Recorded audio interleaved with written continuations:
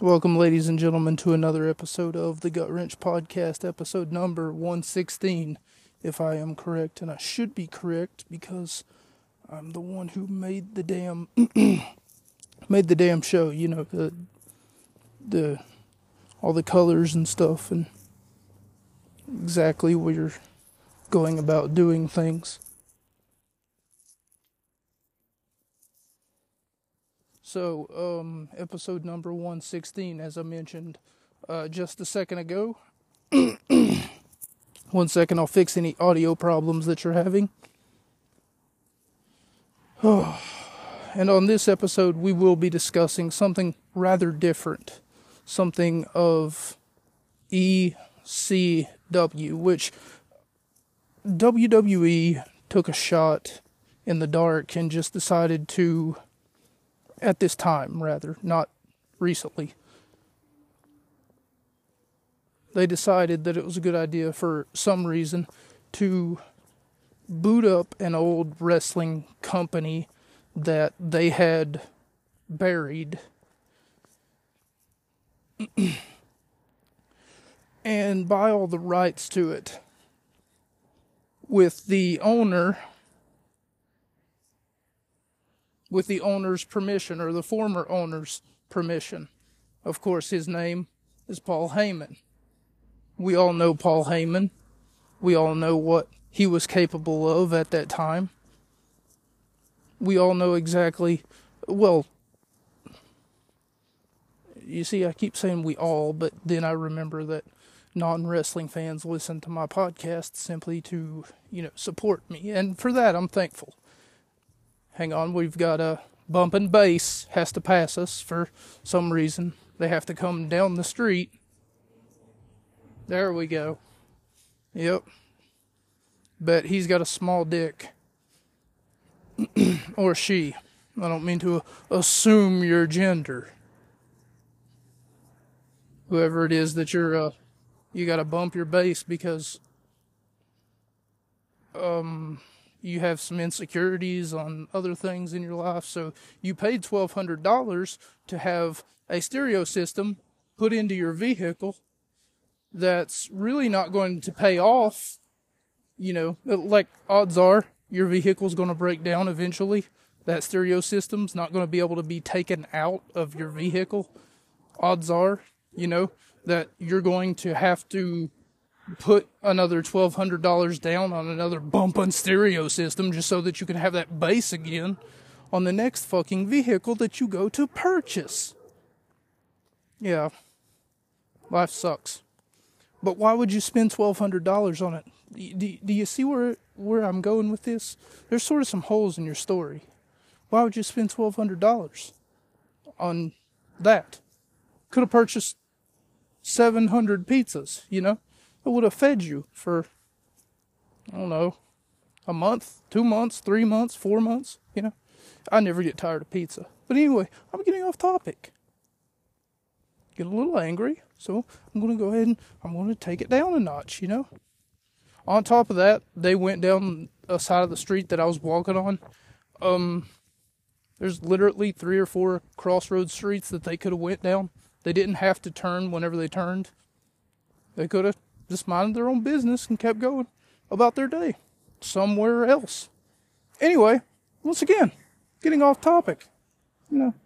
Literally 10 different cross streets that run parallel to the street that I'm walking on. They didn't have to bump their stereo system right where I was walking. Next thing on the itinerary after making fun of a clown is to go ahead and tell you guys what this episode is about. This episode... Pretend like you didn't hear my voice crack. This episode is about ECW. Oh, what do you know? Well, there's a little problem here, though. These just small potatoes. Also, I'm going to leave in the description below, speaking of small potatoes, that's today's day of the word. I don't mean to sound like a Pee Wee Herman here. Like, you said the word, whatever, It's Pee Wee's Playhouse, That guy just oozes nothing but like pedophile energy.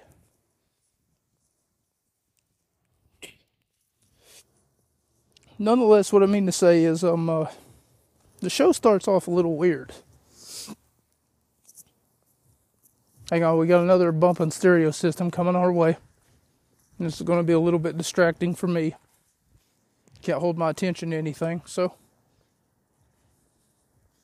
let's hear Big Boy, what he's got to say.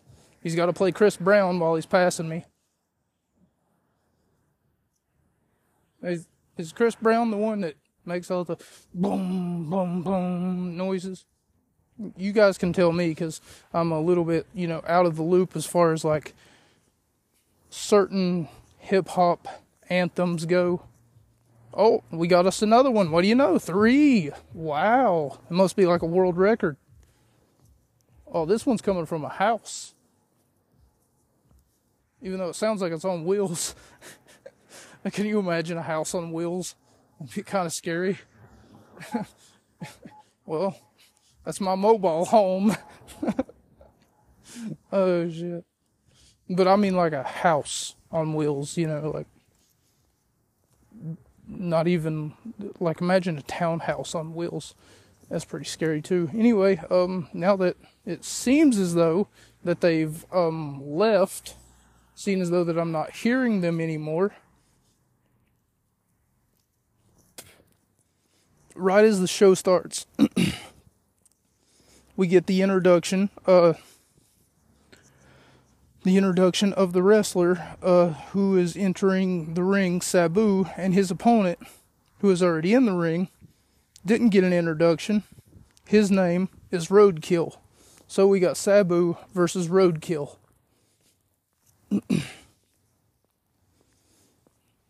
Roadkill, apparently, he's an Amish man. Never really heard of an Amish professional wrestler.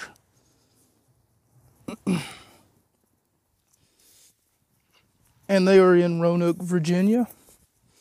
This is a 1v1 Extreme Rules match. Just another way of saying a hardcore contest, but they can't say hardcore on TV because that would breach their PG guidelines, because the word hardcore is the root word to another word that is closely associated with it. But, could also use the word softcore. You're all drawing your own conclusions. Sex. Anyway, Sabu versus Roadkill. Roadkill trips Sabu, who is looking for a moonsault of some sort. They make an alliteration to it on commentary, saying that he was looking for a triple moonsault. And then I'm sort of sitting there thinking, Joey Styles, I don't think that's possible. You can't really do a moonsault 3 times. But what you could do is maybe 3 jumps. That's what he means by a triple moonsault. 3 jumps, in order to get you to do the moonsault. Roadkill gets a 2 count on Sabu off the neck breaker. Stinger Splash, only a 2 count on Sabu by Roadkill. ECW chants passionately echo throughout the arena. Sabu with a dive over the top, but Roadkill didn't catch Sabu. Sabu looked like he landed on his neck, and they even pointed out on commentary and show it on a replay. It looks like Sabu just landed on his neck, and it looks like he could have broke his neck. Joey Styles says. They keep saying that Sabu is Evel Knievel of WWE. I'm not 100% for sure what that's supposed to be, whether it's supposed to be a compliment or not. Roadkill looking for the finish with an elbow drop from the top. He only gets a 2 count. Sabu kicked out.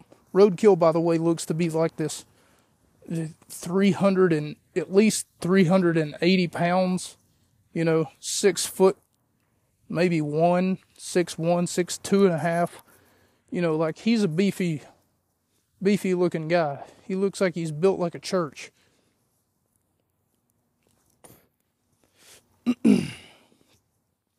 Sabu with a Rana, and excuse me, he doesn't even do a Rana. He does a super Rana off the top rope. Only gets 2 count on Roadkill.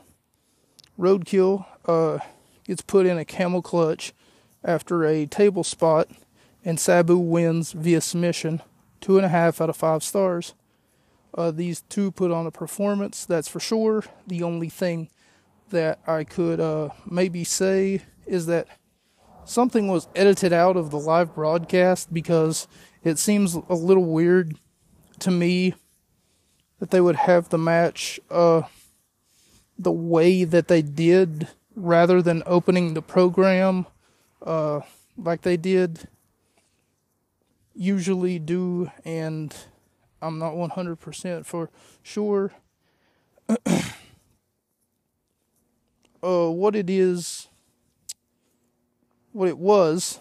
Something was edited out of the live program, sort of like Bubba Ray Dudley's interview of the 9/11 tribute show I did. You guys remember wherever I was talking about the fact that Bubba Ray was talking, and then all of a sudden they just cut to the next program, and they just act like that's what was supposed to happen, because Bubba Ray was talking about repercussions and how the people who did this, and then all of a sudden it just cuts out, and Bubba Ray Dudley didn't get to finish his piece. It's really disrespectful to do that, I would imagine that they did like maybe they did like 600 of those, little close tied in interviews, wherever it was sort of like just a superstar looking at the camera, and then they were like just expressing their feelings for what happened during the 9/11 tragedy. And then after that, they were like, okay, can we edit this down a little bit? And then they chose like maybe 30 to use. I don't know. It's a little bit weird. But also, the other problem that I had was the fact that the show opens with literally, usually whenever a show opens, like a wrestling show, usually there's someone in the ring, or the camera will directly go to commentary, and then they'll brief you about what you're supposed to expect tonight. Ladies and gentlemen, tonight we've got a huge main event. And then they'll tell you about the quote unquote huge main event, which is usually something that's underwhelming. Just like, I think it was 2 weeks ago, whenever we watched like fucking Fatal 4-Way. No, it was a tag team match. A tag team match between like Randy Orton and Kane versus John Cena and Roman Reigns.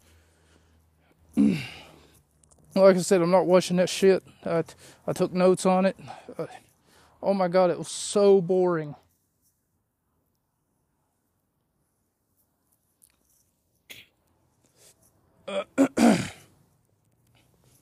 And they're talking about how it was just like some huge main event. No, it wasn't. No, it wasn't. Don't say that. Try to hype something up like that, which doesn't belong, somewhere near that.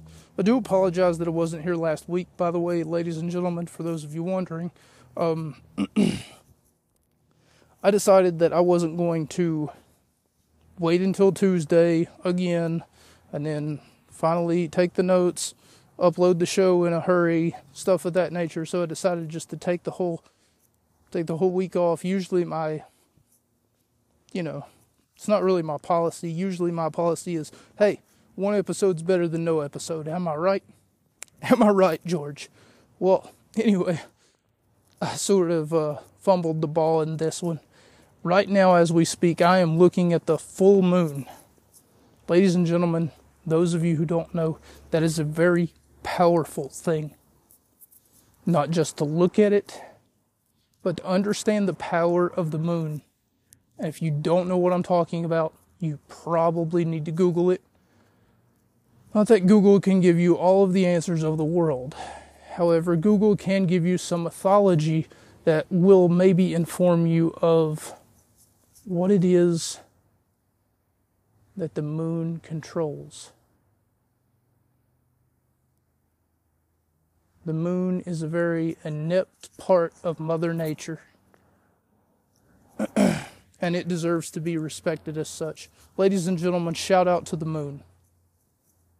Those of you who don't know, perhaps maybe you'll never know, but there are many different witchcraft rituals that you can do in order to,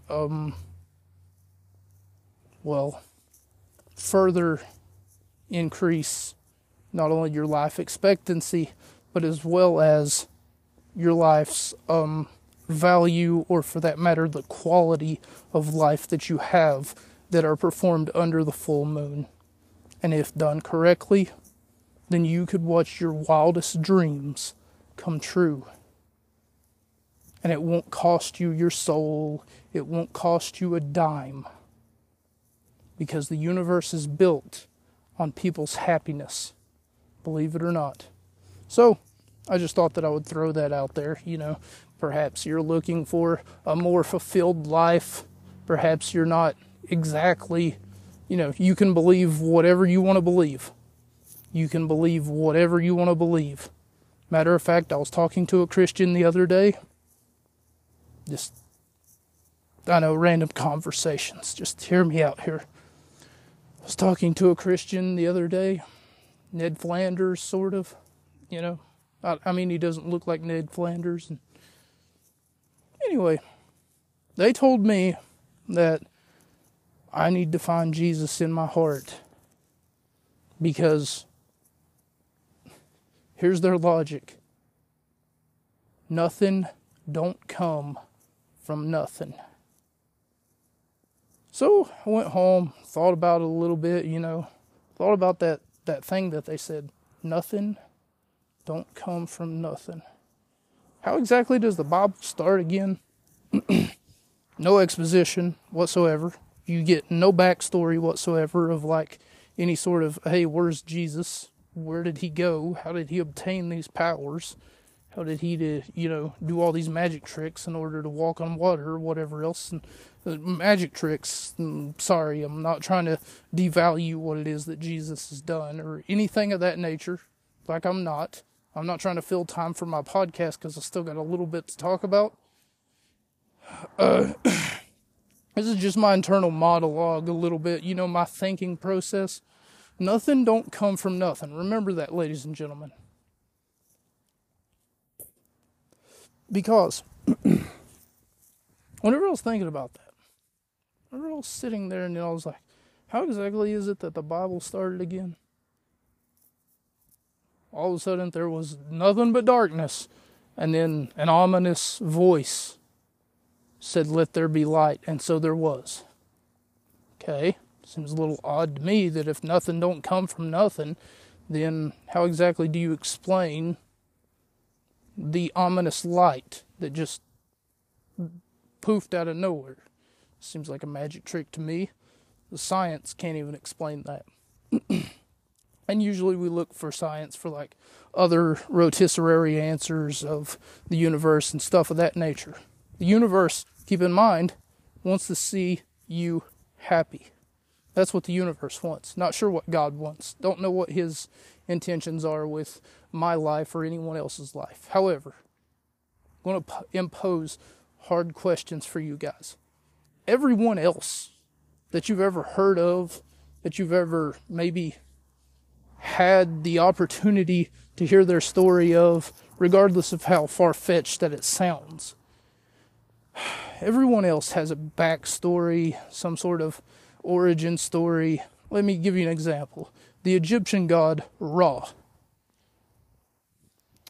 The Egyptian god is known as the sun god.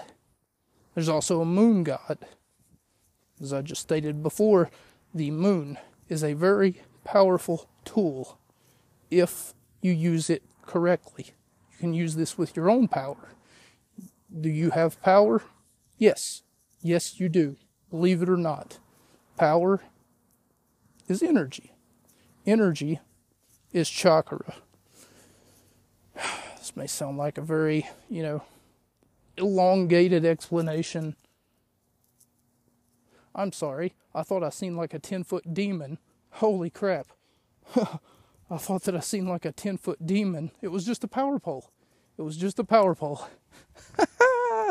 I am losing it today. I thought that I seen like some sort of demon in a robe that had like fingers that were like really big, or arms rather, that were like really big. They were just sticks. That was just a tree, and that was just a power pole. Okay, that was something else. Anyway, yes, you do have energy, and it is called chakra. Perhaps you've heard of it. It is the, Japanese equivalent to what Goku, I shouldn't say Japanese equivalent. It's what Goku uses in order to, fire his Kai blasts or whatever. It's what he uses to fly around with in the video games whenever he's charging. Whenever he goes Super Saiyan or whatever else. And Naruto uses it too. But let's take it away from not being a weaponized thing. This energy that you have, you can manipulate it, and you can manipulate the other energies that other people have as well if they're insecure. Now, what do I mean by that? You could possibly use it in order to maybe sort of influence someone's decision, for instance. I've done it multiple times. I've done it many times. And sometimes it works. Other times, you're left to wonder. Did it work? Did I do it right? A lot of you might be wondering, hey, wait a minute, where did this all of a sudden exposition come from? Well, I just happened to look up at the moon. I do apologize for getting off topic once again, as it seems to be a common running theme here on the podcast. But see, I wanted all of you, my listeners, to know just how powerful you truly are. And that power does not come at a price. You are powerful. All you have to do is believe. All you have to do is look up at the moon. Watch its radiant glow, especially under the full moonlight like it is tonight.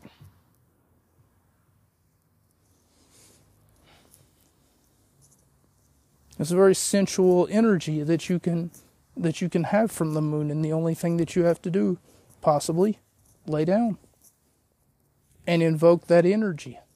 You can invoke it simply by thinking about that energy that you control, that you can manipulate, as I stated before. You can manipulate other people's energy too if they don't use it themselves.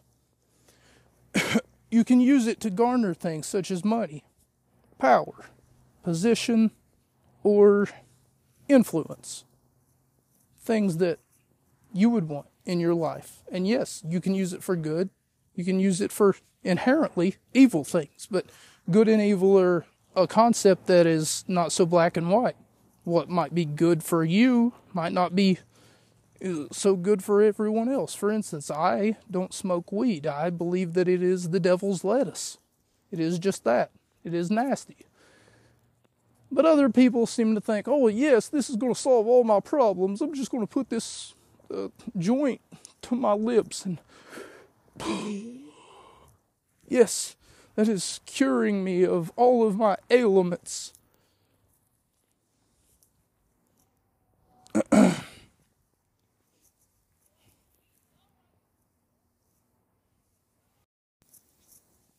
As I stated before, though, the point that I was trying to make is that something can't come from nothing. An interesting concept to think about. But whenever you think about all the other gods and demigods, and I gave examples such as Ra, the sun god, the Egyptian sun god. There might be other examples as well. Aphrodite, for instance, is a supposed goddess. I'm saying supposed very, I should say hardly. Not loosely, but like the opposite of loosely. Because I've seen the power of Aphrodite. I've offered her different things and gotten in reward. I've gotten rewarded for offering her different objects and different things like candies and sweets and Reese cups, stuff of that nature. Of course, even though there's three or four different fucking cross streets that connect to this one street, you have, whoever this person is who's passing me up, I hope that they hear this. Of course, you have to come from behind me and make me move out of the way whenever I'm on a fucking dirt road. You would figure that they would want to stay on the fucking road. But I guess they don't want to. They got tired of me talking about Aphrodite. Anyway, enough of that. I won't call it noise. Enough of that nonsense. If that's what you supposedly call it. But just remember, Aphrodite has a backstory that was constructed from other individuals who maybe told the story of Aphrodite. She is a goddess. She has a reputation. And she earned that reputation through other individuals telling that story. However, whenever you compare that, even the sun god Ra and whoever the moon god is, whenever you compare that and every other mythological, sort of triumph that you've heard, and this is something that's just bothered me, I guess, to the Christian God that you hear, it's almost like someone's lying, and I hate to say that, because I know that maybe this could get me a demotion, maybe like a less than reputable 5-star review.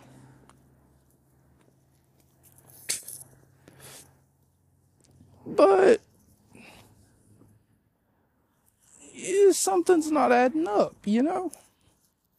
Jesus, your story doesn't make sense. God,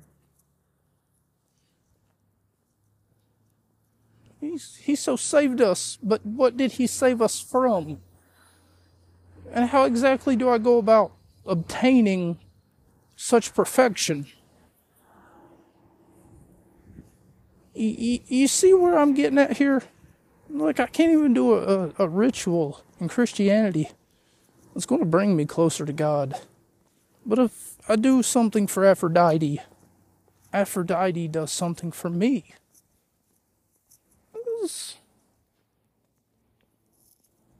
Like, I could either cheat on my test and know that I'm not going to get caught because my father is the professor, and of course he wants me to pass. Meanwhile, while he's looking at all the other students and not me, like, I'm going to cheat on the test. Dad doesn't care if I cheat on the test, does he? No, of course not. Like, does it make simple sense? Make it make sense, for me. Make it make sense for me. Meanwhile, somebody like, dare I say, the devil, would, well, believe it or not, in the Bible it has like all of these things, you know, that are like, hey, you can't do this, or this, or that. Oh, yeah, by the way, don't eat this. You're not allowed to do that. Oh, yes, and this is also a sin. That is a sin. You're not allowed to do this. Like there's all of these restrictions on whether or not God will love you or not. That's another thing. Meanwhile, Satan, the guy who was demonized, you get what I did there? The guy who was demonized about everything in modern Christianity, right? Well, if you follow along, he preaches individualism. He says stuff like, so you're gay? I'm alright with that. Yeah, doesn't bother me. Oh, so you eat lamb? That's cool. And it's not, I don't know, what is it, like kosher? Yeah, oh, and it's not kosher. That's alright, man. You eat what you want. Live your life.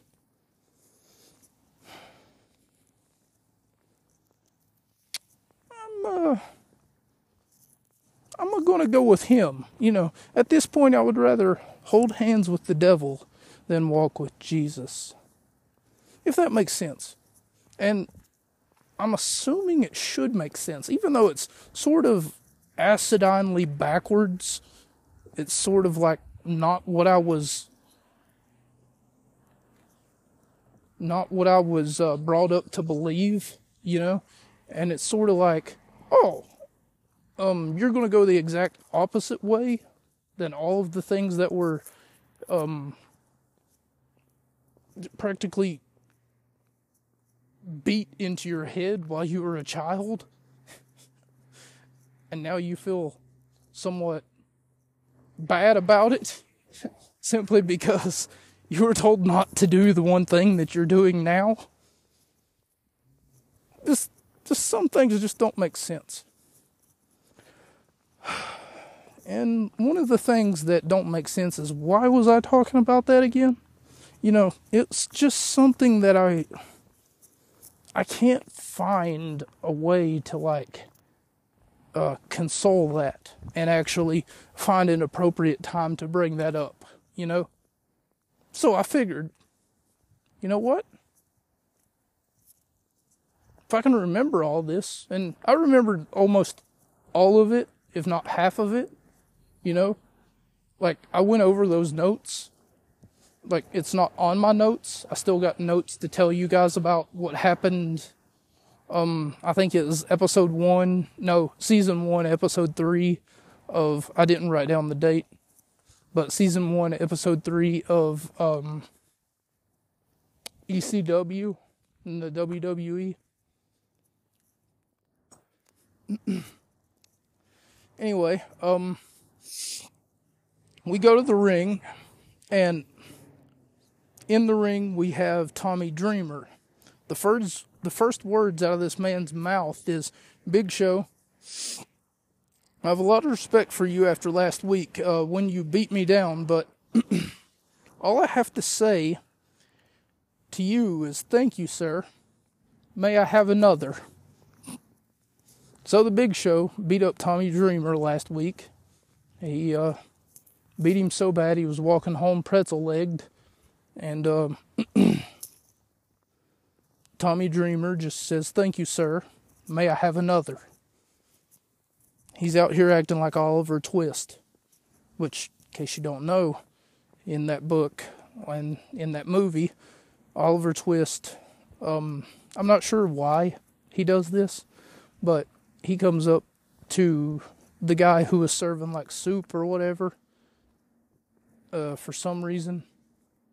Once again, I'm a little bit shady on the results Like I don't understand why he was doing this, but Oliver Twist is like a little boy, and he comes up to like this grown man who's got like a kettle of soup, and he's trying to feed everyone from said kettle of soup, and everyone gets like a half of a ladle full of soup, I'm assuming, in like this movie and maybe in the book. And Oliver Twist, this little boy, just comes up to this other adult, I guess, and he brings his food bowl with him. And in the movie, I've seen the clip and I've heard the audio from it at least once on a cartoon that was parodying it, but I've never really seen the actual movie itself. But anyway, he comes up to this adult man and then he says, "Thank you, sir. May I have another?"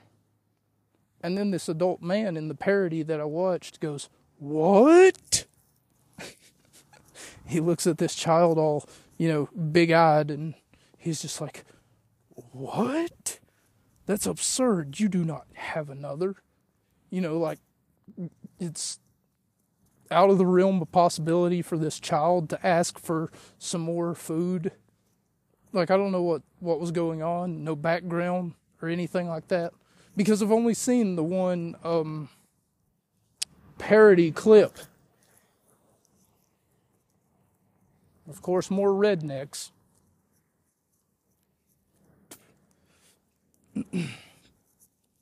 But he's out here acting like Oliver Twist. Then the Big Show comes out to the ring, and the bell is not rung. They're in like competition clothes too. That's the one thing that bothered me, was they were in like the Big Show. He wasn't wearing just a t-shirt. He was wearing like the thing that he usually wrestles in.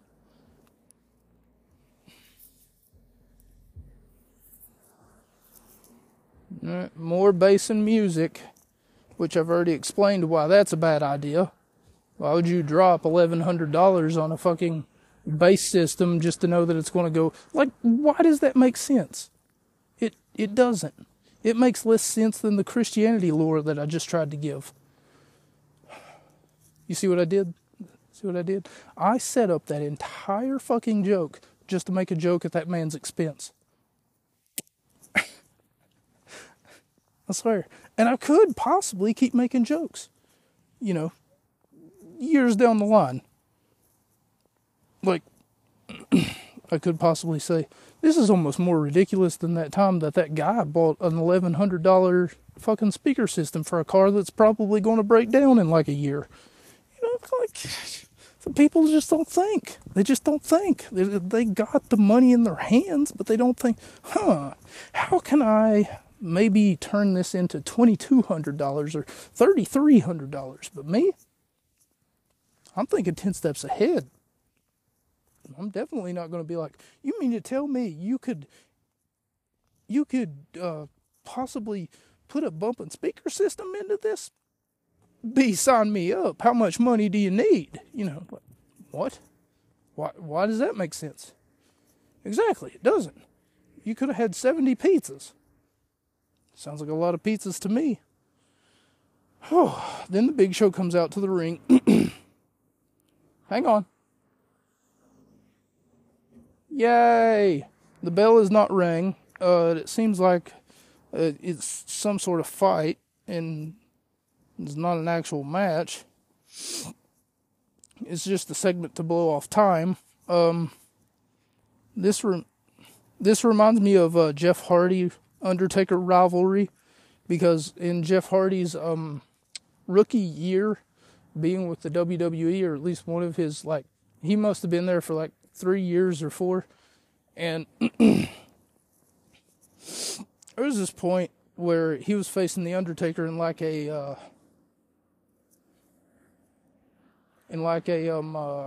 ladder match for the Undertaker's Undisputed Championship, something of that nature.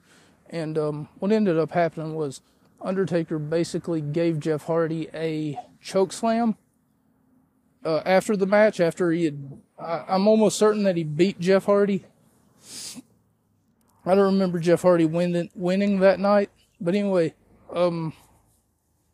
he beats Jeff Hardy, and then after he beats him in the ladder match, Hardy would not stay down. Hardy got up one time, and then he grabbed a microphone, and as The Undertaker was prepared to leave, Jeff Hardy said, "I'm still standing." And then after that, The Undertaker got off of his bike, and then he got from the ring ramp, he went all the way down to the ring, the wrestling ring, and then he choke slams the Jeff Hardy again, and then after that, he tries to leave the ring, and then Jeff Hardy ends up getting up, much to the dismay of like JR and King, the commentators at the time, who was trying to tell him, "Just stay down, kid, just stay down. Like, you've got nothing to prove." And then Jeff Hardy gets up again, and then he says, "I'm still standing." And then I'm like, "Don't do this. You're doing career suicide. Don't do this, kid." And anyway, The Undertaker goes, "Can't believe this little bastard." He gets back in the ring, and he goes to chokeslam Jeff Hardy again, except this time, instead of chokeslamming him, he looks him in the eye, shakes his hand, and then he raises his hand. So, The Undertaker showing some respect to Jeff Hardy, but every time that Hardy would keep running his mouth, I swear, JR and King were having a field day. They were like, "He must have more guts than brains." It was hilarious. But anyway, that's what I went ahead and put down here on my notes, and I just went ahead and gave you guys like the synopsis of it because I spent way too long talking about it here. The Undertaker and Jeff Hardy rivalry. And it wasn't really a rivalry so much as it was one of those moments that you'll never forget. Like, I know that I'll never forget it. As long as like the sky's blue and like there's no meteor or black hole coming to, get us anytime soon. And according to scientists, there's not a black hole, but there will be one expected to show up between the years of 2031 and 2037. And if that doesn't get us, then the gamma rays between the years of 2040 and 2042 might just cook us. But at the same time, by the time that they reach Earth, not only the black hole and also the gamma ray, by the time that they reach Earth, they would be extremely weak. So, don't really have to worry about that all that much. I've been standing outside this person's house for way too long, and I'm almost certain that they're about to call the police. So I'll catch you guys in the next segment when we talk about a passionate promo by Kurt Angle, who says he's a failure and he can't stand to look himself in the mirror. So I'm just giving you guys the synopsis a little bit. Whenever he says that he can't stand to look himself in the mirror, because since April 2nd, 2006, well, he doesn't give the year, but he says April 2nd, and the episode description said that this took place in 2006, and I lied to you guys and said that there was no episode, that it was season 1, episode 3 of ECW from the WWE network. But it says here that this promo was in June 27th of 06. So I'm sorry for telling you a little mistruth, but I reassure you that everything that I've told you up until this point has been nothing but the most accurate that I have to offer, including the thing about Aphrodite, the supposed alleged goddess that you guys probably haven't even heard of, because who knows, maybe you haven't done any research about Aphrodite. I honestly forgot what she was the goddess of, but that's not the point. I know that I've asked her for help, and she has provided it. Because I've sent her energy. And that energy, like I said before, is connected to you. So there's no way that anyone else would ever... the things that you're asking for, if you're using your energy, your chakra, odds are it's going to come back to you because you're manifesting it. Anyway, ever since April 2nd, he can't stand to look himself in the mirror. Even though he feels like a man, he's putting on a brave face for his wife and his children because inside he's a failure. He's going to correct that tonight as he faces off against Rob Van Dam, a man who he personally has no problem with, but is going to beat him so bad that he's going to wish that he could go back in time and find another line of work. He's going to wish that he would have never have crossed paths with Kurt Angle. But before Kurt, get a small segment from Mike Knox and Kelly Kelly. And he's looking at her boobs. And he's licking his lips. And looking at her chest. He then tells her that he likes it, but he only wants her to show him, nobody else.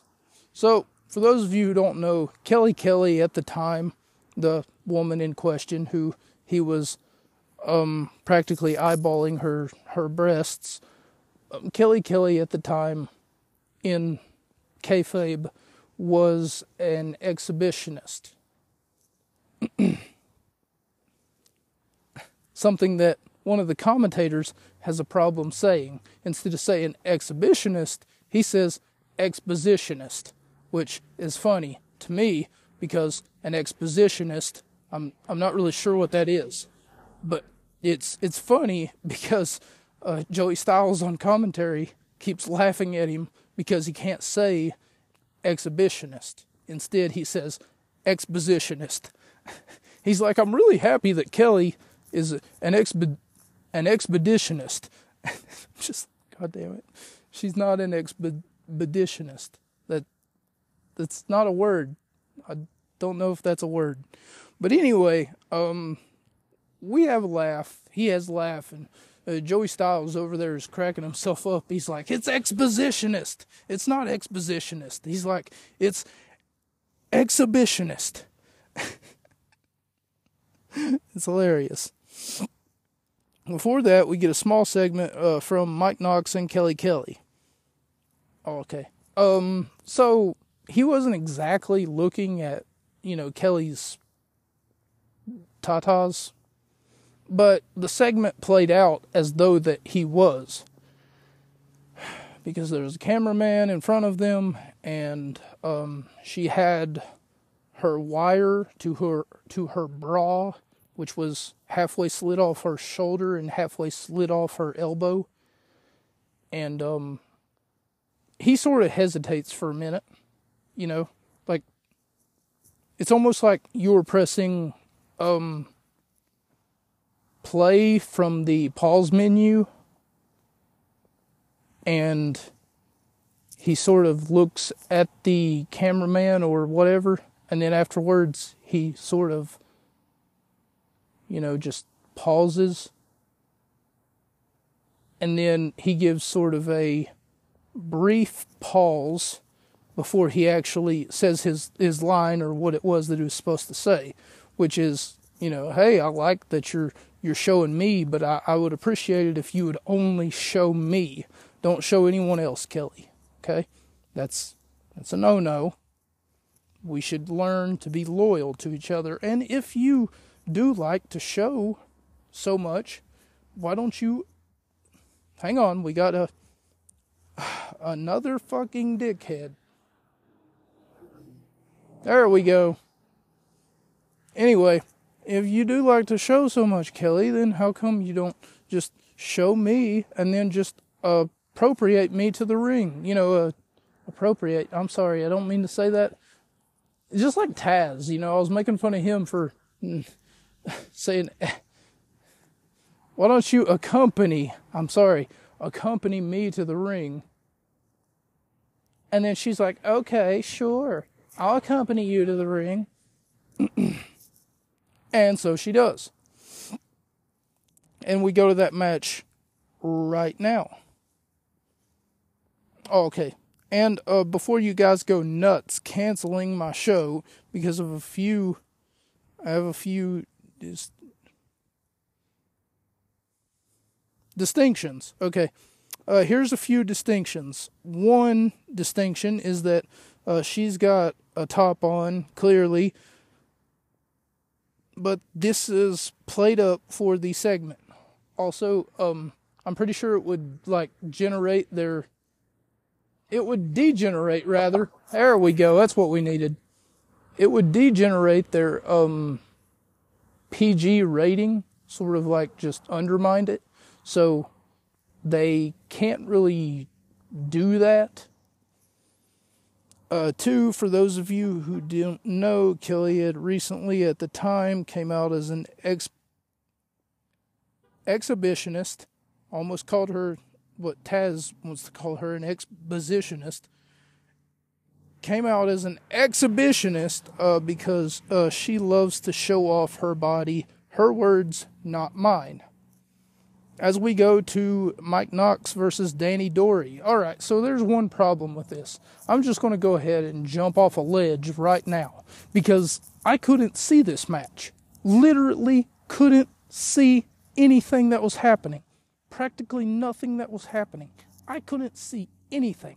So do you know why? It's because the cameraman was practically... the cameraman was practically going ham. I mean it. He was going H-A-M, and that stands for something. Here in a minute, I'll tell you what it is. Okay? He was going ham on Kelly Kelly. And that's all that he cared about was Kelly Kelly. He didn't give a fuck about Mike Knox. He could care less about whoever Danny Dory is, because obviously he's a jobber who's going to get his ass kicked, because the story revolves around Mike Knox and Kelly Kelly. It really didn't revolve that much around whoever the fuck Danny Dory was. And then I could tell you what my perception of this was, because as a child, I was probably 12 years old, maybe 13. I was still a child. I was preteen. If not, I was a teenager. And what had ended up happening was I was living with my mom at the time. Long story short, she didn't want me to watch wrestling because apparently her dad ruined wrestling for her, so she had to ruin wrestling for me or something like that. No. It had to do something with, oh, I'm on drugs and I don't care what you want to watch, even though you're the child. You know, like, it's TV. TV time is my time, you know. Like, I'd appreciate it once in a while. You just turn on the TV and then you just shut up, you know. Your TV's on. We can just be quiet. We don't got to look at each other. I hate family game night. But anyway, the point is that, well, really there was no point to that rant. I couldn't see the match. There was nothing happening. And I mean nothing happening. Do you know why? Because the cameraman wanted to focus on Kelly Kelly. And not only that, but there was a fan in the crowd who wanted to focus on Kelly Kelly. And guess what? That's what he got. He got exactly what he had asked for. Because the fan in the crowd wanted Kelly to shake her breasts to him. And so she did, sort of. She got up in front of him. And then, you remember the whole, hey, you should follow me to the ring by Mike Knox? Well, that ended up being his downfall. I mean, he won the match. It's not the point. I couldn't give the match a rating because I didn't see enough of it. But, once again, that's not the point. The point is that Kelly, I mean, if I wanted to rate something, I could only rate her. Which I don't mind doing. I mean, she's a very beautiful woman. But that's not the point. once again, once again, wasn't a Kelly Kelly match. Wasn't a wrestling match for Kelly Kelly. The meat and potatoes of the match just had a lot to do with Kelly Kelly. That's practically it. It had nothing to do with anybody else. Kelly started shaking like, for this man, started shaking like her breasts. And don't worry, she had like a bra on, and she even went as far as to ask this man, random boy in the crowd, to take off her bra. And as soon as she did that, about 3 seconds later, her, I'm going to put this in air quotes, overprotective boyfriend, because I don't even know if they were dating at the time or whatever, Mike Knox shows up, and all of a sudden, he just throws this man back into his seat. That's not how you're supposed to treat a wrestling fan, but okay. I mean, we could have talked about this over a cup of coffee. I mean, Kelly was coming on to me. Actually, no, I guess technically this guy wanted Kelly's attention. But, I mean, if you've seen what I seen, Kelly was halfway across the room, you know? And all of a sudden, out of all the people, she chooses to like, rizz up this guy and, you know, starts like, I don't know, showing the top half of her breast to him. Anyway, I'm talking about breasts way too much. I want to go get a chicken breast. Kelly is outside flirting with someone on the outside, giving him the puppy eyes and the shaking her breasts, and sort of giving him a peek. For those of you wondering, I'm trying to keep track of what's happening in the wrestling match, because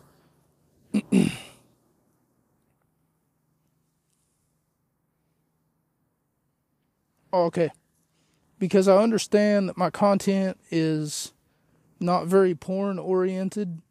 However, the cameraman is doing me no favors, so I'm going to blame the production, the television show, where their focus is mainly on Kelly Kelly and less on the wrestling match that they want me to rate. Kelly Kelly gets up close to this fan who starts to take her shirt off, revealing that there's a bra underneath it. And the most that Kelly was doing, though, to be honest, and I can understand why, because it's a PG product at the time, but anyway, the most that Kelly was doing is like, she had a blouse on, and she would like move the blouse from her shoulder to like her elbow, and then perhaps put her blouse back on her shoulder, revealing that she had an underwire, you know, like, but the underwire was really captivating because it's one of those metal spiky ones that sort of like belly dancers use. And then every time that the light shimmers, it's like glittery and shit. It's like, God damn. Ooh, what a bra.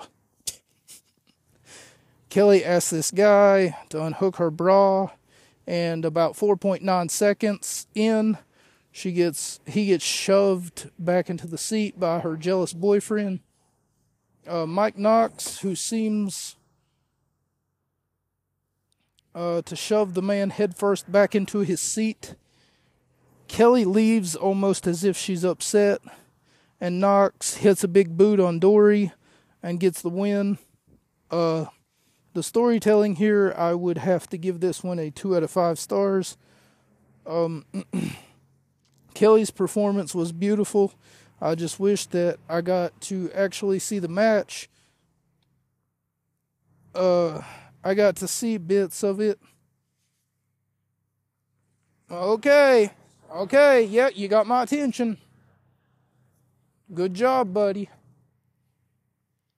Directly after the match, Mike Knox wins, and Kelly is at the one place that Mike Knox asked her not to go, the stage. So, for those of you who don't know, Kelly Kelly had recently set up sort of like this stage of sorts.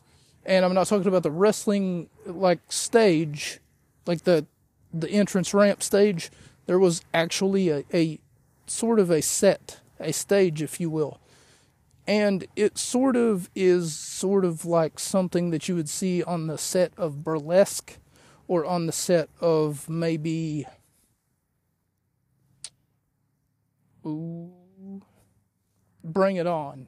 You know, if you've ever watched Bring It On. I always felt bad watching that movie. I would feel like someone else coming into the room would judge me. You know, it was almost like something from Footloose, if Footloose was an X-rated movie. But, like I said before, Kelly, whenever she does her dancing, I'm going to put that in air quotes because it's not really dancing. She doesn't really dance at all.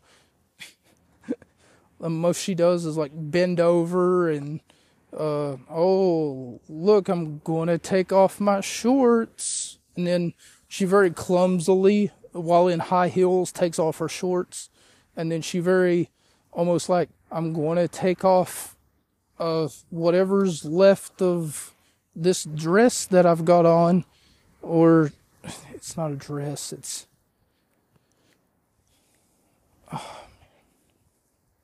very difficult for me to explain. It might be like a slip-on dress. I mean, not 100% for sure. But yeah, it's like, oh no, I've got on lingerie. What am I going to do next? And then all of a sudden her boyfriend, Mike Knox, once again shows up to spoil the party, much to the crowd's dismay because they're booing him. And then he throws her a towel and tells her to get down. Meanwhile, she was humping the chair, you know, like there was a still folding chair and she was trying to bend over on it, but she was failing miserably. It's almost like she was doing a backwards Fortnite dance and somehow lost her rhythm. But anyway, that's not the point. She went ahead and put the towel over her, and then she was sort of dragged off the stage.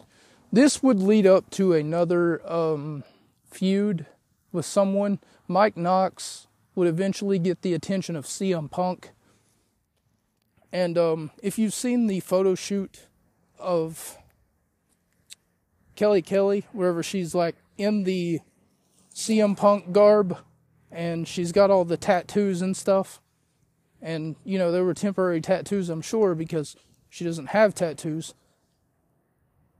I don't know. It was sort of a time to be alive, and it's like, oh my God, Kelly's endorsing CM Punk. That's so cool and original. And then whenever, like, I noticed that AJ Lee also got in to, like, CM Punk's circle, I was sort of like, oh no, AJ Lee and CM Punk. I could see them being an item. And then it was so cool. My definition of cool might be different than something that you guys find to be cool. But anyway, I thought, for sure, this is the best thing ever. You know, AJ Lee, CM Punk, he's got the whole I dig crazy chicks thing. Uh-oh. There we go. More $1,200 speakers down the drain. I just wish that I could pull them over and be like, you do realize that your vehicle is going to eventually demolish, right? You just spent like $600, $800 for nothing. And I'm talking nothing. And then they're going to be like, what are you talking about? Well, anyway, what I mean to say is that it was quite a time to be alive. Quite a beautiful time to be alive. We get some mystery man showing up to the ring. Well, I know his name. By the sounds of it, commentary doesn't know who it is. By the sounds of it, commentary doesn't know this man's name, but if memory serves me correctly, it's Big Dick Johnson. Yes, that was a double entendre, for those of you wondering. And yes, that was yet another salacious sexual joke. But imagine your name is Big Dick Johnson for a minute.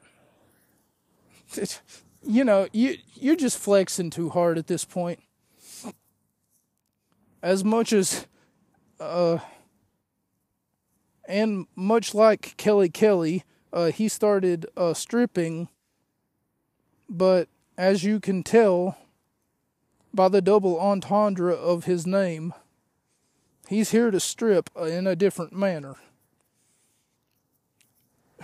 So Taz sees this man come out, sees him start ripping off his tuxedo and all of the fucking backwards Fortnite dancing that he's doing. I guess I'll use that again. The fact that he's not doing any sort of Michael Jackson moves. And Taz has one thing to say. And Taz on commentary says, "Kelly, come back. Kelly, where are you?" And then the Sandman shows up. I found where this infamous GIF was born. I used to see this GIF a lot as a kid, and I will put a link in the description for those of you wondering what GIF that is. But it's a GIF that we used to see a lot as a child, especially if we had the internet. And at the time, I didn't really have the internet, but once I would get the internet, and once I would start to understand where exactly that GIF came from, now I know. So it's pretty good to know. It would take too much energy and too much time for me to sit here and try to explain to you guys what it was that I was seeing. But the Sandman came out. He's got that bamboo kendo stick that he always, signature stick that he always used to, use to like beat people with. And according to some people, Sandman, it was either Sandman that stole Steve Austin's gimmick or Steve Austin that stole Sandman's gimmick, who was coming out with a beer all the time and, raising hell and whatever else, which to me seems as though that it was an original idea by Steve Austin. And for that matter, it was just relatable. It was relatable. I mean, who wouldn't want to come to work, give their boss the finger, and for that matter, tell him where to stick it, I'm going to do what I want to who I want to when I want. But at the same time, you have to suspend your disbelief for a little bit, because if it was really like that, Steve Austin wouldn't have been in the position that he was in. So there had to be some sort of, hey, let's not go so far, Even though he did a lot of things to him, including assaulting him on more than one occasion, putting a snake in his car, he, for that matter, ran him over with a monster truck, ran over his Lincoln Continental. I'm not really sure in 1999, how expensive a Lincoln Continental was. He apparently, according to Jim Ross, made Mr. McMahon have several strokes and heart attacks, according to Jim Ross on commentary for professional wrestling. I suppose that I'm getting off topic again, but it's very important that you understand the relationship between Steve Austin and between Vince McMahon.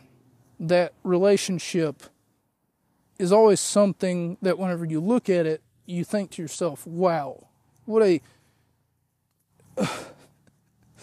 a beautiful relationship. I mean, Steve Austin sprayed him with beer. Like I said, he put a snake in his car. He just thinking of just what's the most wretched thing that Steve Austin had done to Mr. McMahon. Like, I could make a list that's probably like top 50 things that ever happened to Mr. McMahon perpetrated by Steve Austin. This man has no license plate on his vehicle. Holy shit. Cameraman deserves to be fired after Sandman practically breaks a kendo stick over this man's ass.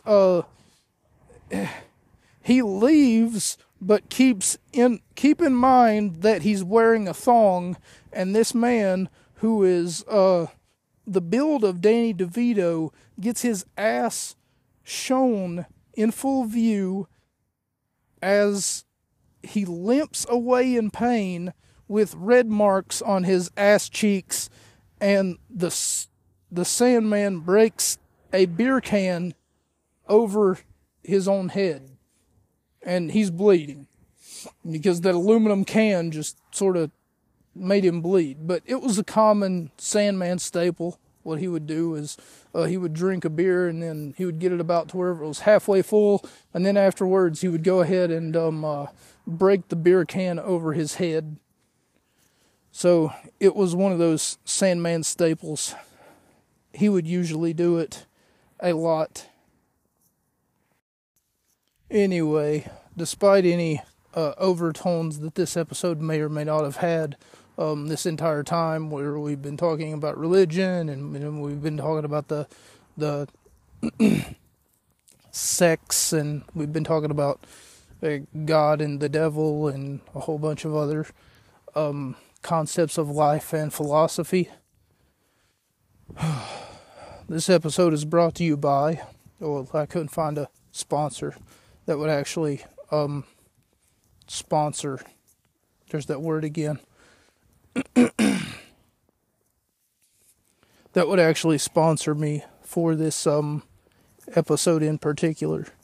So once I go back to those notes, we go to a backstage segment when Paul Heyman is talking to Rob Van Dam, and in talking to him, he's letting him know what's at stake later on tonight,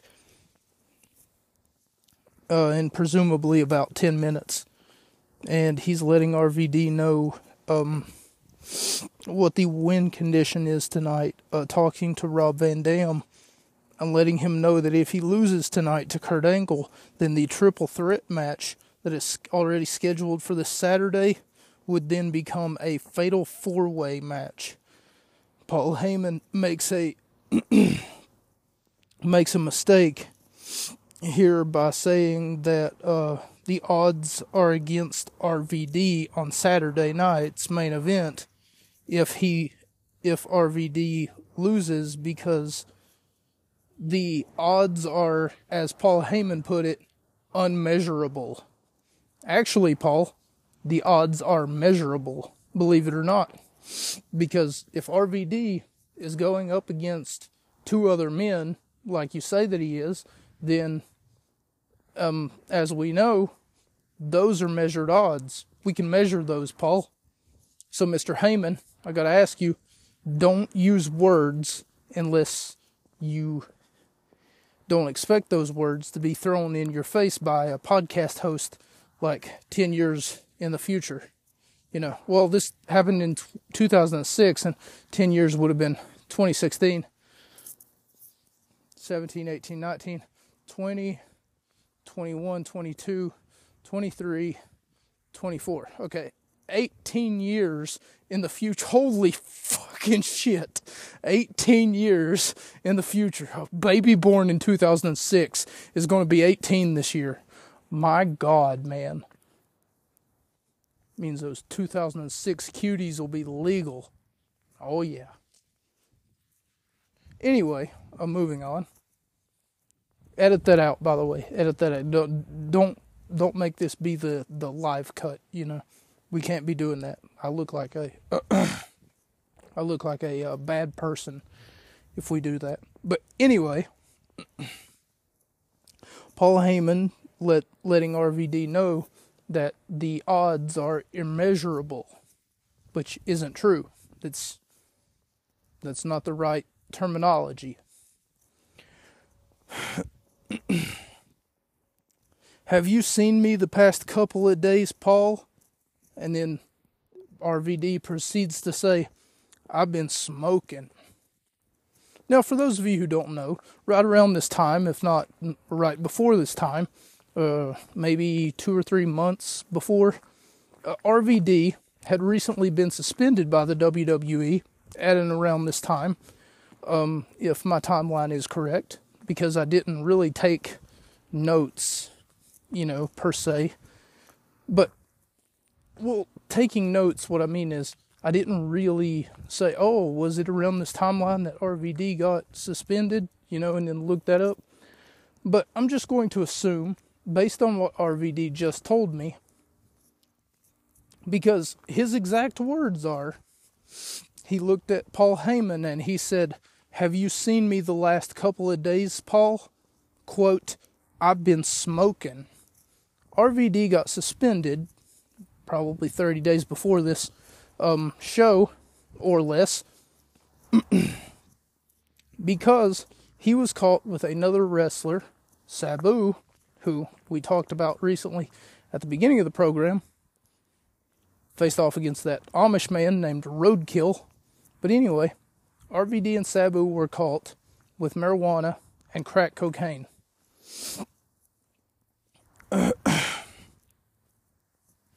At and around that time. Now, how would I know that if I didn't do research on it? A lot of you are probably asking. Well, it was on the news. And not only that, but it's been on here's top 10 drug busts of WWE superstars over the past years, And in 2006, RVD got suspended for his, news tabloids tend to pick this stuff up and let us fans know about it. In one instance, as a matter of fact, whenever I was living with my mom, because I was 12, and I can't buy a house if I'm 12. But anyway, in one of those instances, whenever you're living with your mom, and she, once upon a time, called me into the living room of where we used to, live. Makes enough sense to me. Don't question my logic. And whenever I went ahead and then I ran to see what was wrong, because she sounded like it was urgent. And then I sort of ran from my room into the living room, and then I was like, yeah, Mom, what do you want? And then I was like, Mom? And then she said, shh. And then she pointed at the TV. And she points at the TV. It said, local wrestler Rob Van Dam.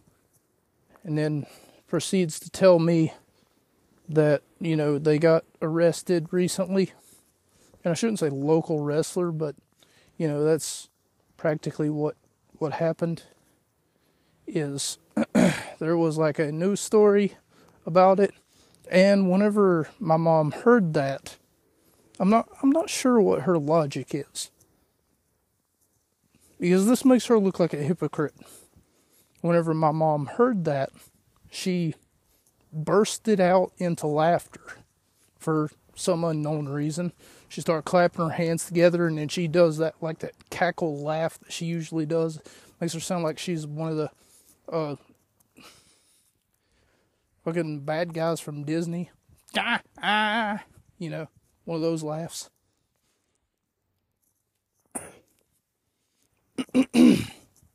Anyway, moving on. That was practically a story of how I figured out that Rob Van Dam had been arrested for smoking. And, his promo here does him no favors whenever he literally looked at Paul Heyman and said, have you seen me the past few days, Paul? I've been smoking. So. Edge comes from the crowd and kicks two fans out of their seats and sits down in their chair. Commentary says that last night Edge made a reference to the fact that he was going to be at ECW. He may have said that he was going to show up at ECW on a prior episode of wrestling, and seeing as though that the ECW used to come on Tuesday nights, and they said that it was last night whenever Edge made said reference, said that he was going to show up to Tuesday night, and they said that it was last night whenever he said that. Well, it must have been Monday Night Raw. You know, their flagship program that they like to shove down your fucking throat. Don't miss Monday Night Raw. Episode of wrestling seeing as though that ECW used to come on Tuesdays on the Sci-Fi Network. It only makes sense that if Edge made his comment last night, he would have made that comment on Monday night. Because what comes before Tuesday is Monday. We get an impromptu interview from Taz to Edge, and he says he's the whole effing show, and then proceeds to mock Rob Van Dam in doing so. Some of the taunts that Van Dam uses, and telling the interviewer Taz that he better be careful because he knows how to choke someone out too. Kurt Angle versus Rob Van Dam, and RVD is the both the ECW champion and the WWE champion. He defeated he recently defeated John Cena with the help of Edge, of course, but they don't talk about that. Well, I mean, they do, but you know, whenever people remember whenever people remember the One Night Stand event from 2006, they don't exactly talk about what took place. But WWE sort of unintentionally, you know, buried their own talent with that event. Having it take place in Philly, sort of the heart of ECW. Anyway, we get a "We Want Cena's" chants echoing throughout and across the arena, making some noise. Angle keeps taking RVD to the ground and locking him down. RVD is grabbing the ropes and making Kurt Angle break the holds. Monkey flip on RVD in the corner. I feel like that should be RVD monkey flips Kurt Angle. I don't remember Angle doing it to RVD. We get the "We Want Cena's" chants echoing through the crowd. And if you're not chanting "We Want Cena," then they're also booing very loudly. They're booing very loudly. Van Dam gets his clock cleaned by Kurt Angle. It throws RVD off the top turnbuckle and into the barricade. Okay, well, I'm going to leave these dogs now, who seem to have some issue with me walking. I swear to God, man. Saturday night, the dogs have to be up. You know, they couldn't have just give them the needle already. And I don't mean put them to, actually, yeah, that's exactly what I mean. Just put them to, you know, a little bit of lavender does the trick. A little bit of hot sauce in the dog food, you know. Be like, hey, Ralph, I guess my dog's name is Ralph now. Do you like spicy dog food? Let's see. You know, a little bit of taco sauce here, a little bit of shabamity bamity boom, bibbity bibbity bop, bop bop bop. Anyway, belly to belly suplex on RVD. On RVD, Kurt Angle, really looking intense. We get the first pin by Kurt, only gets a 2. Angle with another package pin, only gets 2 count. RVD pins Angle, but not for very long. So, assuming he only gets a 2. Belly to back exploder suplex, so a German release suplex with a pin. Kurt with a hook at the leg. He only gets a 2 count. He wouldn't have to hook the leg had he would have just bridged on that suplex right there. But it's okay. Kurt Angle with a camel clutch in the center of the ring. Spinning leg lariat. Commentary talks about how much energy it takes out of a man to be ridden by another man. Pay attention to what they're saying. They're using the verb ridden.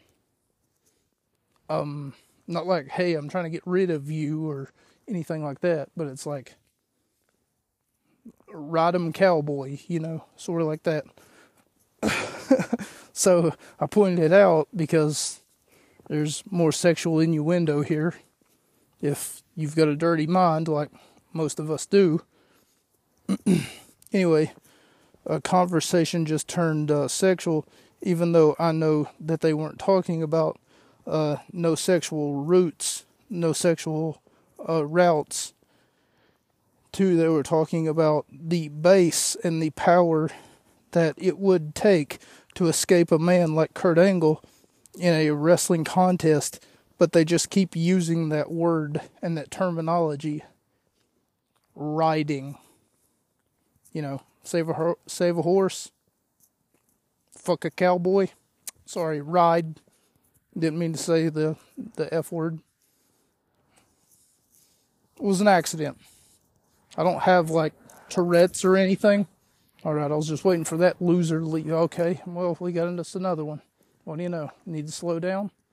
Go ahead, slow down. I dare you. Do it again. What do you want me to run into traffic? That's what I thought, son of a bitch. Get the fuck up out of here. There's like 3 fucking cross streets you could have taken. Instead, you choose the one that I'm on? Yeah, okay, buddy. You following me? What are you? Cop? Got something against white people? That's what I thought. See what I have to deal with? Whole bunch of dog shit. RVD catches a second wind of trying to wear Kurt Angle down by using a flurry of forearms and consistent speed attacks, but in doing his one-hit combos until Angle starts countering by throwing RVD into the corner. Teardrop suplex by Angle. He only gets a 2 count. Angle with another German suplex. He only gets a 2 count. Angle with an ankle lock on RVD with a counter, who looks to get a cover, but he only gets a near fall. He only gets a 2 count. RVD gets caught in midair and gets put in an ankle lock because RVD was looking for a some sort of kicking maneuver, but Kurt Angle catches him out of midair. Well, he was looking for some sort of spinning kicking combination, and RVD gets put on the ground by Kurt Angle. RVD with a slingshot guillotine leg drop only gets a 2 count after. RVD with a split-legged moonsault only gets a 2 count on Kurt Angle. So this was basically a race to the finish. Everybody just kept doing moves and then just like, oh, should I go for a pin now? Should I go for a pin? Oh, I'm going to go for a pin. Oh, here comes another pin. Oh, submission. Oh no, he's got him in submission. Oh no, will he tap out? Me, I was waiting for the obvious to happen because I can sort of see these stories and I can sort of see right through them, So the obvious thing that was supposed to happen was the fact that the man earlier that I just mentioned, Edge, who kicked those 2 guys out of their seat and decided to be watching the wrestling contest. Edge, the man who said that he would be there on Tuesday, he said that he would be there whenever he said that on Monday. Well, I was kind of waiting for him to do some damage. You know what the problem is with that? He waited until after the match before he attacked.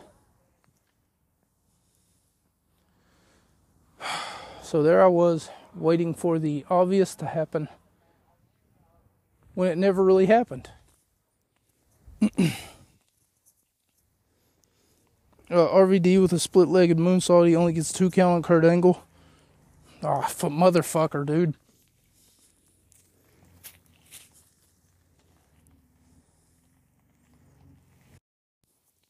Anyway, do apologize about that explicit language that I was using. However, I was trying to walk home whenever some jackass decided that it was a good idea to go down the wrong side of the street, as per usual, because I can't escape these people.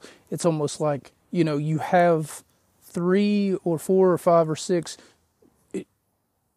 This whole street's nothing more than just a big circle with like cross parallel streets that sort of run parallel to the same street, so you don't have to come down the same street every time. But me, I come down the same street every time because it's what I was assuming is the street with the least amount of vehicles, but I'm wrong, because it's almost like these dumbasses don't know that the street that they're on can be taken from 3 or 4 different side streets, and that there's other roads that they can take.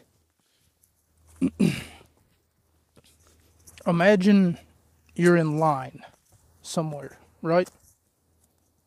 Just stick with me here. You're in line somewhere. And there's like 12 different, lines. There's a short line, the shortest line, and then there's like 6 long 8-hour lines for the same, result. The same food or the same roller coaster ride. Why would you choose the longest line? Unless it's a line of Coke, I don't see why you would choose. I mean, if they split out the Coke and then there's like a long line of Coke, and then whoever doesn't get the longest line of Coke gets like, the shortest lines of Coke, I guess you could say. Or unless you're drawing straws and you get the shortest straw, But that's neither here nor there in these scenarios. Why choose the longest line, You would figure that you would want to choose one of the shortest roads to get you home. Seems as though that every time that I choose a road, however, it's, filled with nothing more than a whole bunch of fucking clowns who just want to bump their music. They want to rev their engine. Oh man, the other half of shit that I've had to deal with. All I want to do is just record my show, record this podcast. Okay, so RVD hits a split-legged split-legged moonsault, and only gets a 2 count on Kurt Angle. Kurt Angle stops a frog splash attempt and only gets a 2 count from a beautiful super belly-to-belly suplex on RVD. RVD's literally about to do the jump that he does once he tries to hit that 5-star frog splash, and Angle beats him to the top of the turnbuckle before he can jump, and then literally just chucks him like overhead. And whenever he does, he flies like halfway across the ring. And Angle is so aggressive this entire match. He's shown nothing but intensity. And like he had said before, since April 2nd, he had felt like a failure. And it shows here that he's, as he said before, failure is not an option. And he is not a failure. RVD then hits a 5-star frog splash on Kurt Angle and gets the win. I gave it 4 out of 5 stars. This match was very elusive match. I don't really remember seeing highlights from this one, and you would figure where it's such a high-octane match, high-octane offense, and such an expertly crafted contest between two individuals who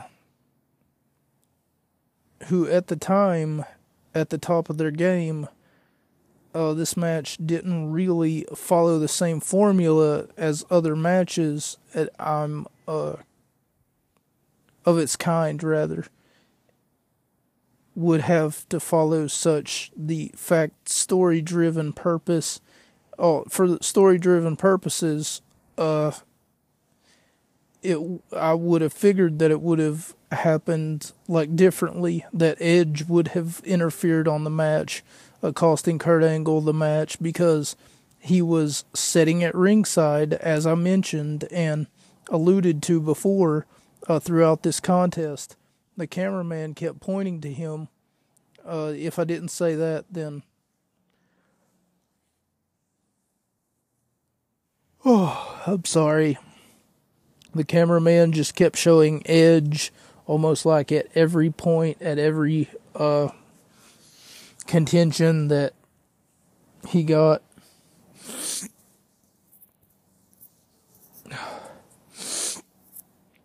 The cameraman just got almost like every time that Kurt Angle kicked out or every time that RVD did something, the cameraman would just point at Edge's face, because he is the rated R superstar, as though that he is a story-driven element, and that story almost to foreshadow that something is going to happen that he is going to bring. Otherwise, why would the cameraman pay attention to this person in the second row? Because the cameraman wouldn't have any reason to pay attention to this person who is sitting front row. The cameraman shouldn't care, who is in the front row, regardless of whether it was another superstar or perhaps a celebrity who might have a vested interest in this match. So I expected there to be some formula to follow suit, but it surprised me, because instead of that, we get a wrestling contest that seen RVD take the win. As I'm taking notes for the close of the show and the close of this match, Edge does show up, gets out of his front row seat, and as RVD has his back turned and is celebrating the victory, Edge decides to spear him. The good news is this happened after the wrestling contest was over, and technically didn't follow the formula that I was talking about. The formula would involve Edge costing RVD the contest, or for that matter, Edge costing Kurt Angle the contest.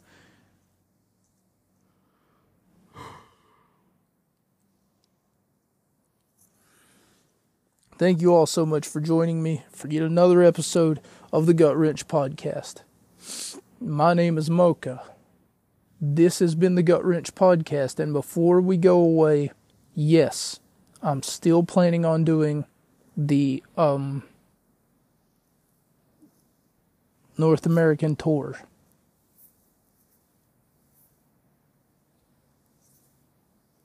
So I know that I didn't mention it this week. I know that I haven't said anything about it, and I know that I was gone since last week or whatever else. But hopefully you guys enjoyed the fact that I poked a hole in, I feel as though that it's a large hole in the lore of Christianity, And hopefully you guys enjoyed the fact that I took it upon myself to practically take this episode of wrestling and dissect it, as I do every week. Well, almost every week. I skipped last week, but it's only to get my schedule back on track so that I'm not uploading these on Tuesday anymore. Rather, they'll be up on a Saturday or Sunday, regardless of my work schedule, my sleep schedule, my fuck schedule, because, you know, sometimes you just gotta bend her over and be like, all right, it's a coming. You know, I swear, if I was George Bush and I was like married to Hillary, I would be like, all right, Hillary, here comes the plane into your tower. I'm sorry. That was a terrible joke. I shouldn't have said that. I can imagine any 9/11 survivors. Well, technically, I'm a 9/11 survivor. You know, I mean, if I think about it, those who were born before 9/11 and then, I swear I'm just making dad jokes at this point. Thank you all so much for joining me. That's a wrap. Almost said peace out. I almost said peace out. Oh my God. That's a wrap. Bang. Good night, everybody.